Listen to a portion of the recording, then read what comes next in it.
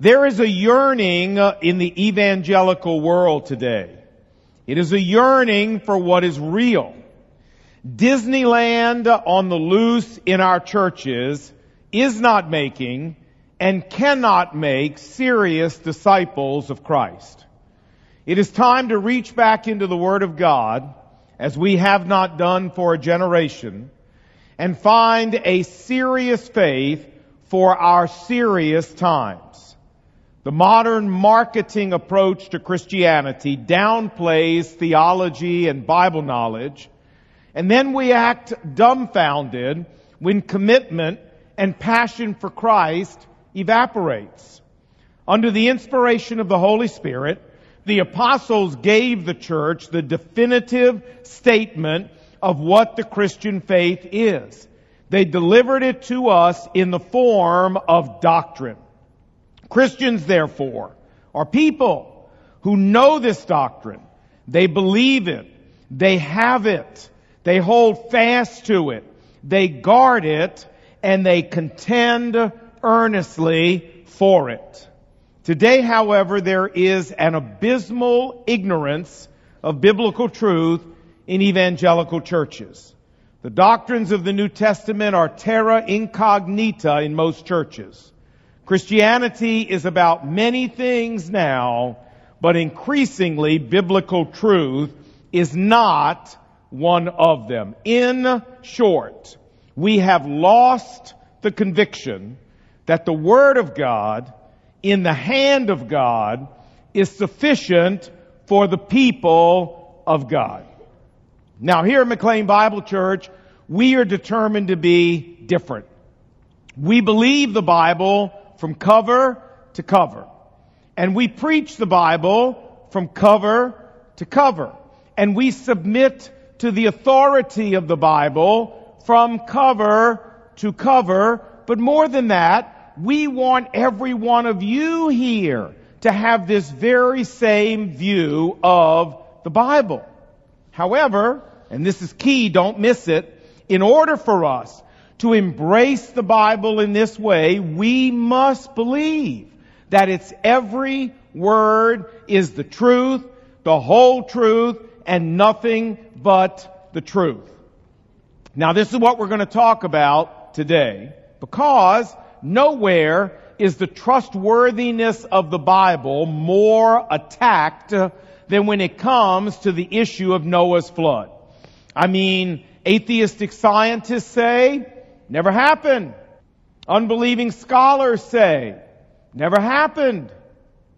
Liberal theologians say, never happened. So the question, a foundational question we want to ask as we begin today is, did Noah's flood really happen the way the Bible says? And after I've proven to you today that the answer to that question is yes, then we want to bring all of that forward and talk about, okay, so what difference does that make then in your life and my life today? So, are you ready? All right, buckle your seatbelts. Everybody ready? Here we go. Now let's begin by admitting that for those of us who know Christ in a real and personal way, the most convincing evidence that Noah's flood really happened is the fact that the rest of the Bible says that it happened.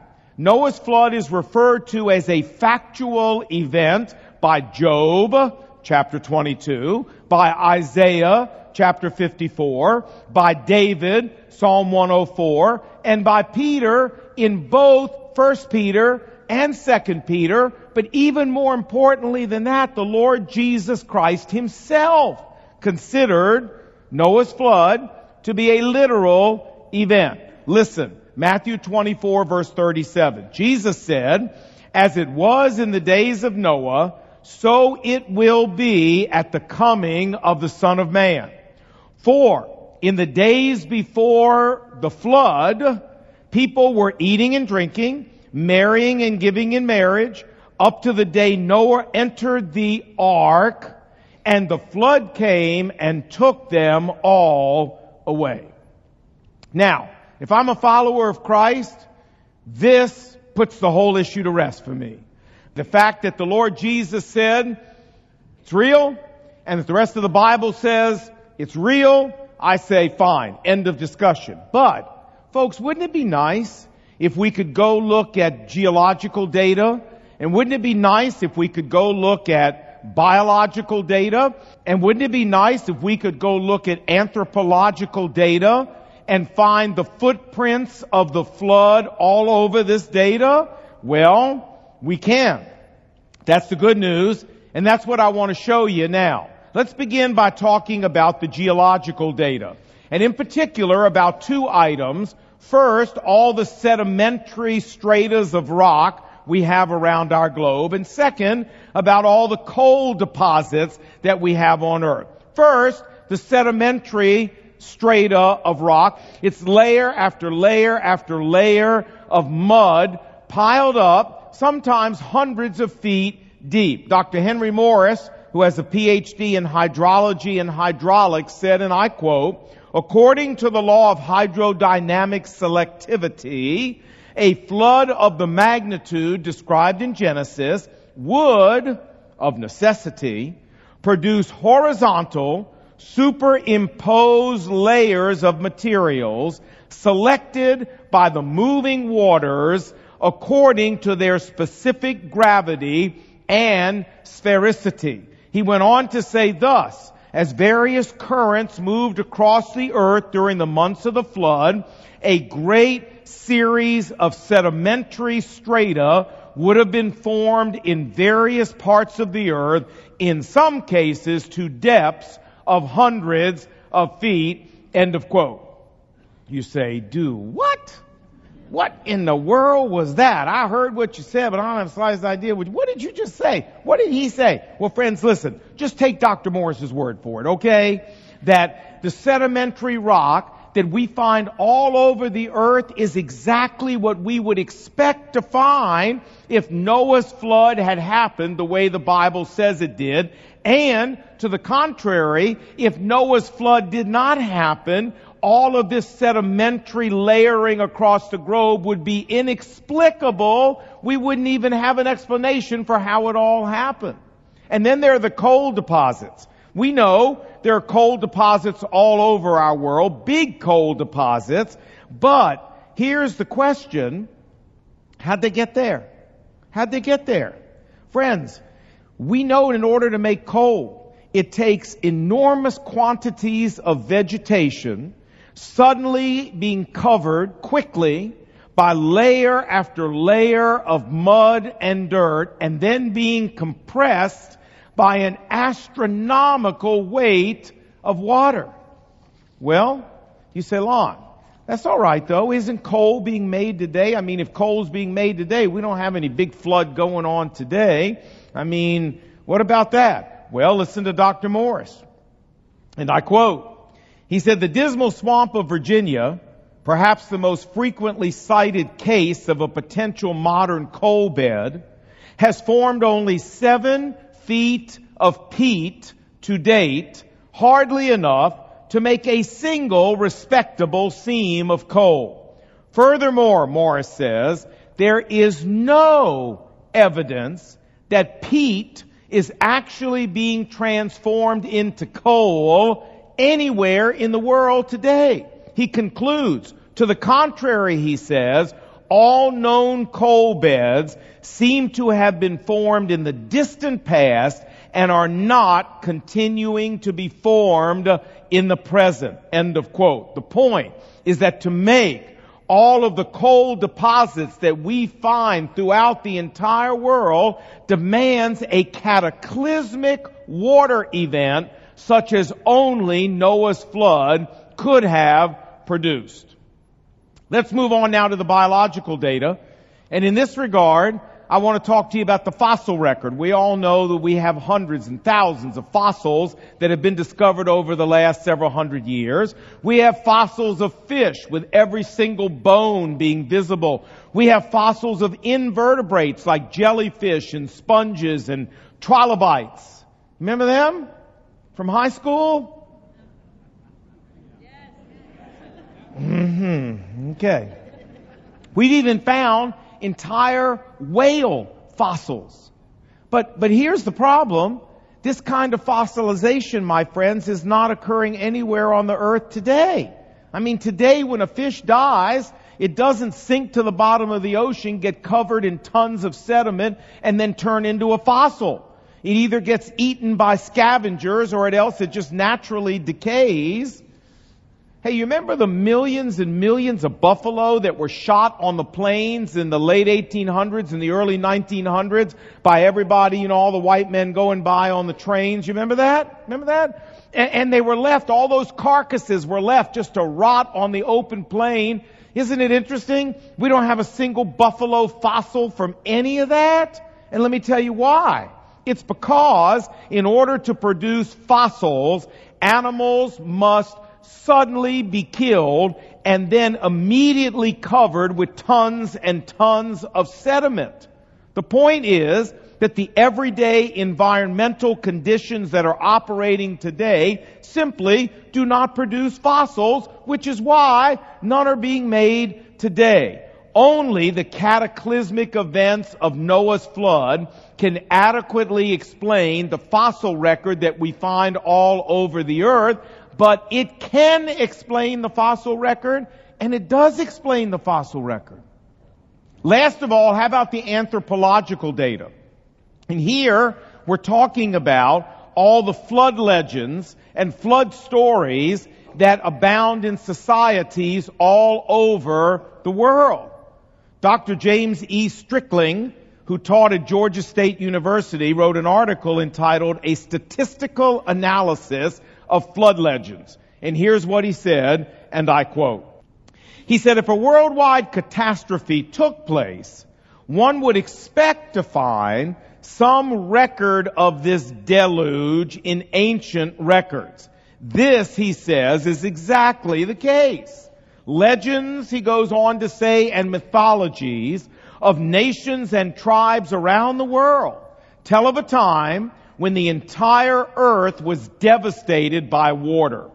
Anthropologists, Dr. Strickling says, have collected at least 59 flood legends from North America, 46 from Central and South America, 31 from Europe, 17 from the Middle East, and 37 from the South Sea Islands and Australia.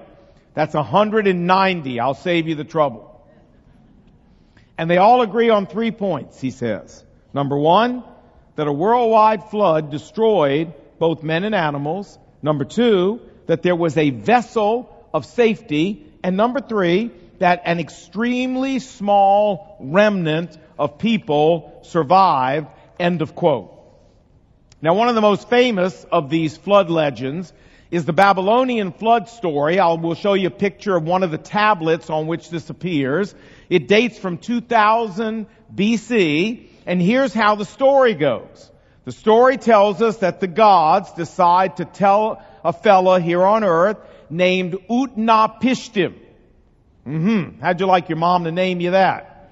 Utnapishtim. All right, that was his name. That they told him that they were going to send a great flood on the earth, but to save Utnapishtim from the flood, one of the gods told him to build a boat and told him the exact dimensions of the boat. So Utnapishtim builds this boat and he seals it with pitch, and then he and his entire family go aboard and they're saved. Eventually, the boat comes to rest on a mountain, and Utnapishtim sends out from the boat a raven and a dove, and when the two birds don't come back, Utnapishtim comes out with his family and builds an altar and makes a sacrifice of thanksgiving to the gods. Hey, that sound familiar? It's almost exactly the Genesis story. Very similar. And there are stories like this all over the world in society after society. How do we explain this? Well, I'll tell you, friends, we explain this by saying these are corruptions of the true and accurate account of the flood that the Bible contains. And remember, most of these stories were written before these societies ever had any contact with the Bible, so these stories represent an extra-biblical, outside of the Bible, independent, historical witness that the Bible is telling us the truth when it tells us there was a huge flood. I mean, if 190 different cultures have a story about a cataclysmic flood, then it stands to reason there was a cataclysmic flood, just like the Bible presents it. So, can we summarize? Okay? Let's summarize and say that when we look at the data from geology, that is the sedimentary rock strata around the earth and the coal deposits, when we look at the data from biology, that is the fossil record, and when we look at the data from anthropology, that is 190 flood stories in societies around the globe, what we see is the footprint of the flood everywhere. In fact, apart from Noah's flood, much of what we find in geology, much of what we find in biology, and much of what we find in anthropology doesn't even make sense. So, where does this leave us? Well, friends, it leaves us encouraged in our faith. Encouraged in our faith in the veracity of the Word of God. Our faith in the trustworthiness of the Word of God. Our faith that the Word of God is telling us the truth, the whole truth, and nothing but the truth. Now, if you want a little bit of extra reading on this, you want to do a little more study, I recommend you pick up the book, The Genesis Flood. You can order it off Amazon, and you can dig in deeper. But the bottom line is the flood happened exactly the way the Bible says, and its footprints are everywhere on this earth. Now, that brings us to another question. And that is, not did the flood happen, but there's another question we need to ask now. You know what this question is. Yes, you do. All of us here know what this question is. So, I have to tell you, I ask everybody else today to give us a pre-snow so what? I am shameless. And they were pretty good. They were pretty good. So, but you guys, you can't lose ever, right? That's right. That's right. So, all of you on the internet and all of us here, let's hold up our reputation. Here we go. You ready? Come on now. 1, 2, 3. You guys are awesome. I swear you are. I'm not, Steve, am I lying to them that they win every single week? No, you guys are unbelievable. I love you. I love you. I love you. All right. Now, Dwight L. Moody, greatest evangelist of the 19th century, more than 100 years ago said this, and I quote, he said, "What we need today is men and women who believe the Bible, from the crown of their heads to the soles of their feet. Men and women who believe the whole of it, the things that they do understand and the things they don't understand." End of quote. And you know what, folks? These words are just as true in 2012 as they were more than 100 years ago. I've just spent 20 minutes giving you compelling scientific evidence that Noah's flood happened just the way the Bible says. And my logic, follow my logic here, is that if we can trust the Bible about something as extraordinary and atypical as a worldwide cataclysmic flood, then it merely makes sense that we can trust the Bible about everything else that it says. And so, if the Bible is utterly true, and if I'm a person, like Moody says, who believes the Bible from the crown of my head to the soles of my feet, I believe the whole of it, so what difference then should that make in my everyday life? Well, I've got 3 to tell you, so here they are. Number 1, the first difference, if the Bible is utterly and absolutely true, then difference number 1 it should make is that it means that as a follower of Christ, the Bible must have total authority over every facet of my personal life. Hey, Joshua chapter 1 verse 7, God said, "Be careful to," what's the next word? Obey.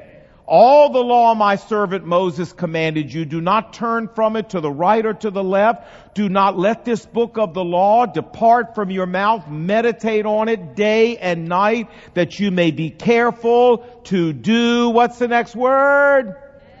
everything written in it. What's the Bible telling us here?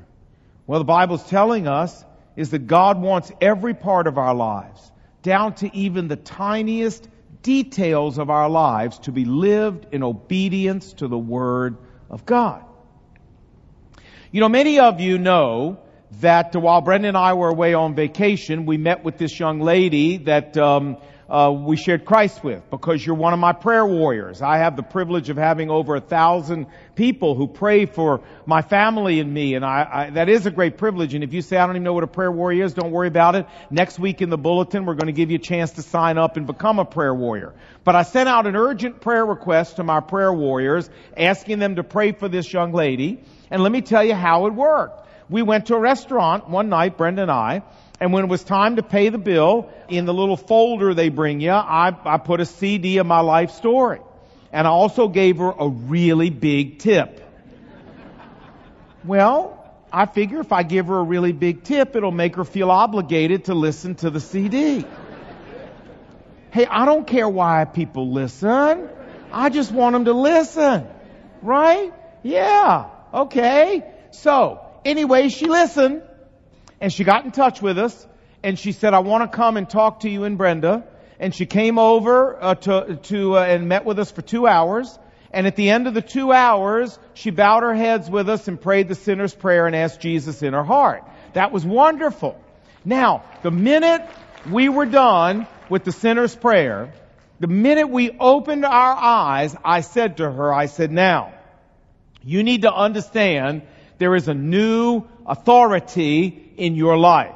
It is no longer how you feel. That's not the authority for your life anymore. It's no longer what you want to do. It's no longer what your friends tell you that you should do. And it's no longer what's most expedient and comfortable for you to do. The new authority in your life is, what does God tell me in the Bible to do? Everything in your life now, that is the authority. And you know, folks, for those of us who are followers of Christ right today here, the same thing is true. Our authority in life is the Word of God. If it's utterly true, then it is to be the authority source for our life. And because of the authority of the Bible over our lives, that means some things for us as followers of Christ. It means that we must run our business affairs righteously, not just legally, righteously. It means that we must keep our word, even to our own hurt.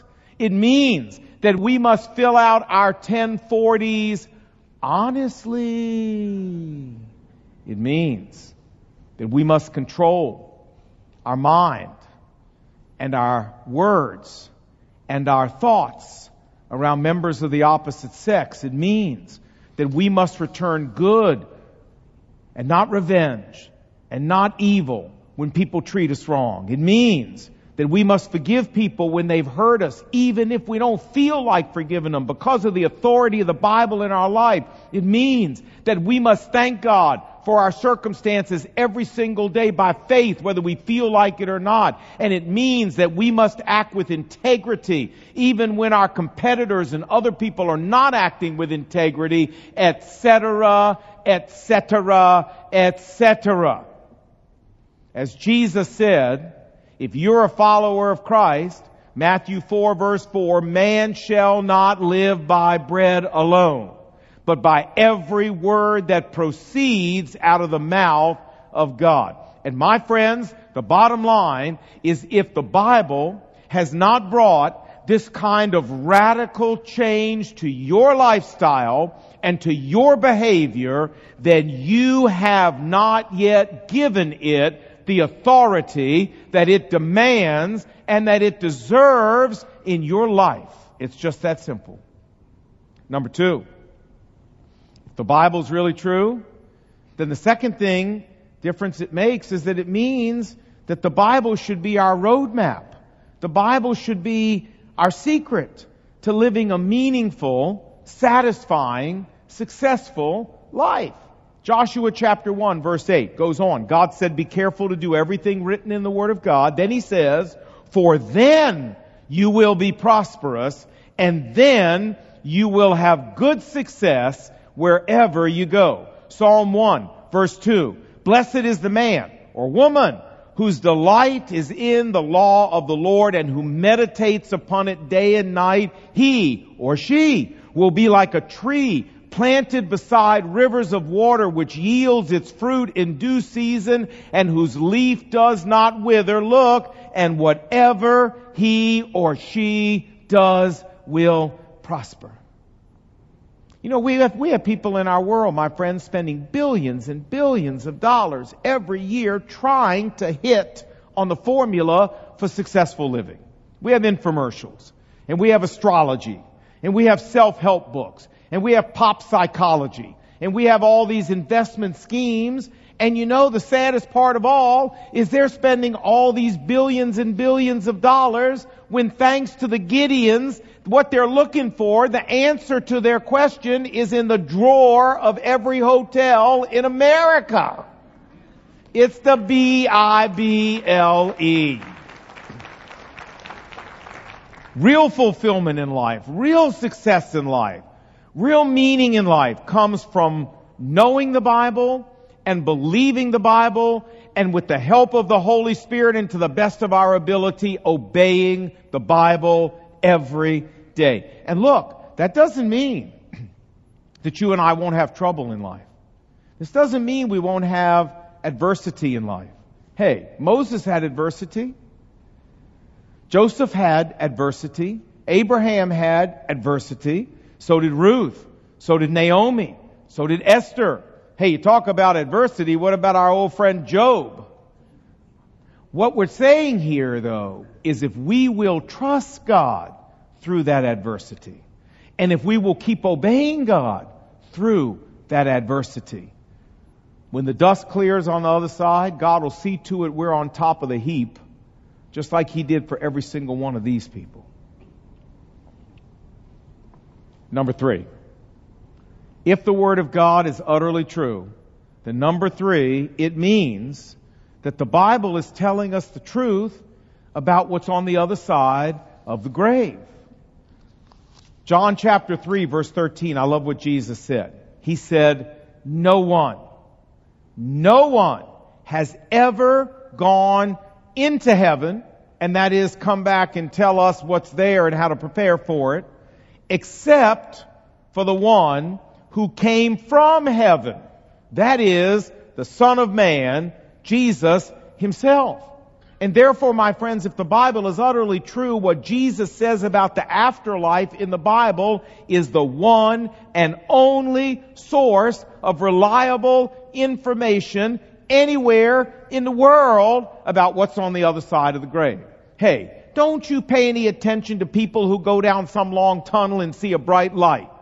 Don't you pay any attention to people who tell you that they died and spent 10 weeks and 10 hours in heaven and anything like that. You know, if they are telling you anything that differs from what Jesus tells you in the Bible about what's on the other side of the grave, don't you believe it, and don't you hitch your wagon to it. If some other religion tells you something different, some other religious leader tells you something different than Jesus says in the Bible, don't you believe it. Because Jesus said, nobody knows what's on the other side but me. And what did Jesus say? He said, John 14:6, I am the way, the truth, and the life. Nobody gets to heaven except through me. But you know what? For those of us who've already trusted Christ and we're planning to go through Him, there's more. He says more. He says in John 6:40, for this is the will of my Father. This is God's will. Look, that everyone who believes in me, everyone, shall have eternal life. And I will, oh, I love that word, I will raise that person up at the last day. Jesus said, John 11:25, I am the resurrection and the life. He who believes in me will live, even if he dies here on earth. Don't you worry about dying here on earth. You're going to live because I am the resurrection, Jesus said. You know, not too long ago, I was over a gentleman's house who was getting close to death. As a matter of fact, he actually passed 12 hours after I was there visiting him. And we were up in his bedroom with several family members. And he was sitting on the side of his bed, barely able to talk at that point. And I said to him, I called him by name because I knew him. And I said, now listen. I said, because of what Jesus said in the Bible, and because you believe it, you know you're going to heaven, right? You know that you have eternal life, right? There's no doubt, right? And he gathered everything he had because he could barely talk. And he said very quietly, no doubt. Friends, that was one of the last things this gentleman ever said on earth. But I'll tell you, there was a calm in that room. There was a peace in that room. There was a tranquility in that room. There was no fear in that room, no terror in that room, no screams of agony facing death in that room. And let me tell you where that sense of confidence in that room came from. It did not come because this man had read and believed Newsweek. It did not come because he had read and believed Time Magazine or Sports Illustrated, or because he had read and believed Forbes or People Magazine or the Washington Post, God forbid. No. It came because this man had read and believed the Bible. He had read and believed the words of Jesus. This is my Father's will. I will raise you up at the last day. You will have eternal life. I am the resurrection and the life. You're not going to die. You're going to live. You're just leaving earth. That's all. And folks, this is the kind of confidence God wants you and me to have as followers of Jesus when we're ready to leave. And we get it by believing the Bible is telling us the truth and then believing what the Bible says. That's how we're able to look death right in the eyeballs and say, you know what? I'm not afraid of you. I'm not afraid of you. Because you may be the king of terrors, death, but Jesus is the King of kings. I'm not afraid of you. So let's conclude. When it comes to believing that the Bible is the trustworthy, utterly true Word of God, I love what Peter said. 2 Peter chapter 1, verse 16, he said, for we have not followed cunningly devised fables. In other words, he says, the Bible's not a hoax. It's not a hoax. It's not a game. But as Jesus said, John 17:17, God's Word is truth. And that being so, the three differences it should make in our life is that, number one, the Bible therefore must have total authority over every facet of your life and my life. It means, number two, that the Bible must be the roadmap we use for successful living. And it means, number three, that the Bible must be our one and only source of reliable information about what's on the other side of the grave and how to make sure that we're prepared for it. Friends, remember what Jesus said. He said, heaven and earth will pass away, but my word will never pass away. And then he said, you build your house on the rock of my word. And even though the winds of this life may blow against it, and even though the waves of this life might smash against it, that house will stand. Because it's built on the Word of God. May God help us do that. Let's pray. Heavenly Father, we need, as the church and as individual followers of Christ, to hear messages like this. Because there are so many people who are undermining and undercutting and casting doubt on the truth of your word. And they're not just unbelievers either. They're pastors and theologians and seminary teachers and Christian leaders who are undermining the authority of the Scripture. Lord Jesus, help us to be smarter than they. Help us to understand that we may not have all their intelligence and we might not have all of their educational background. But if we build our life on the Bible, when the dust clears, we will be glad we did. So Lord Jesus, may the Bible be that rock that we build everything in our life upon. Our behavior, our plan for the afterlife, our roadmap for success, the Word of God. Give us that confidence in your Word. And we pray these things in Jesus' name. And what did God's people say? Amen. Amen.